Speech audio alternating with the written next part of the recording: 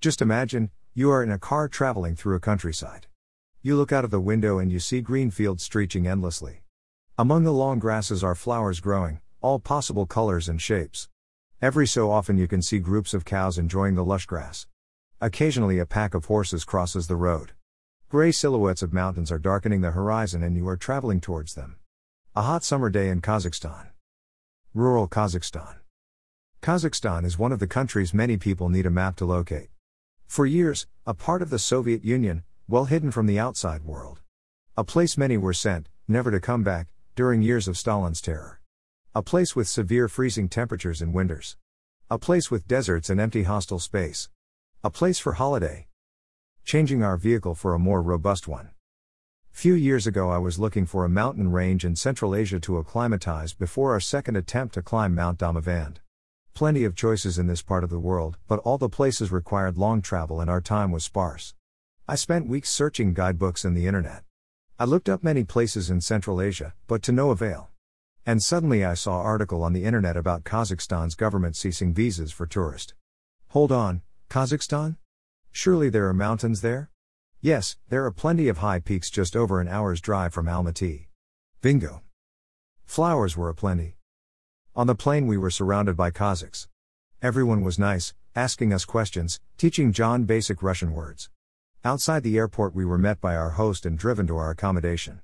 After refreshing we were whisked to town for much needed dinner. The food was local, fresh and delicious. The chat was lovely. We decided then, we liked Kazakhstan.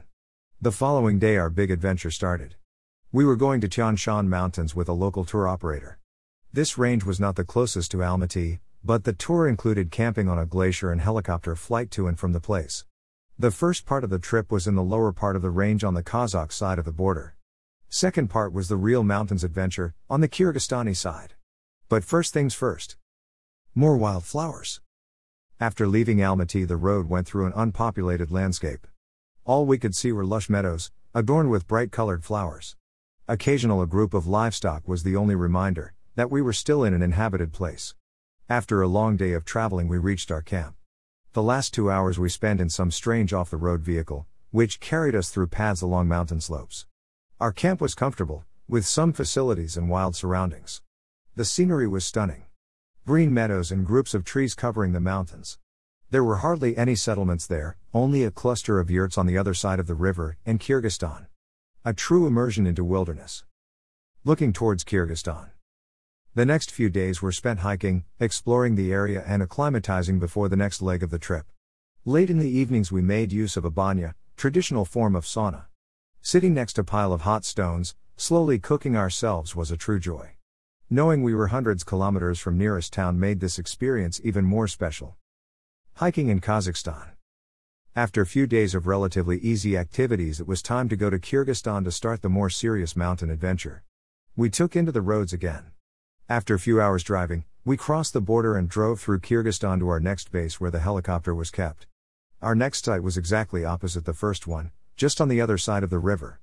We were told the governments of the two countries did not get on well, so we could not cross the border by simply walking across the bridge. Empty road and vast landscape.